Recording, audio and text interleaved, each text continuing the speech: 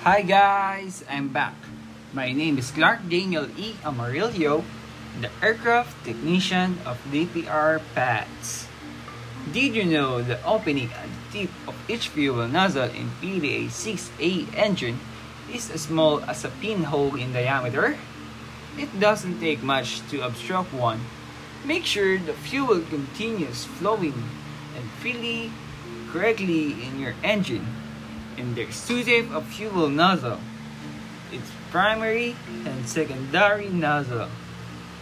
It's recommended that you remove fuel nozzles and clean them ultrasonically every 200 to 600 hours of flight.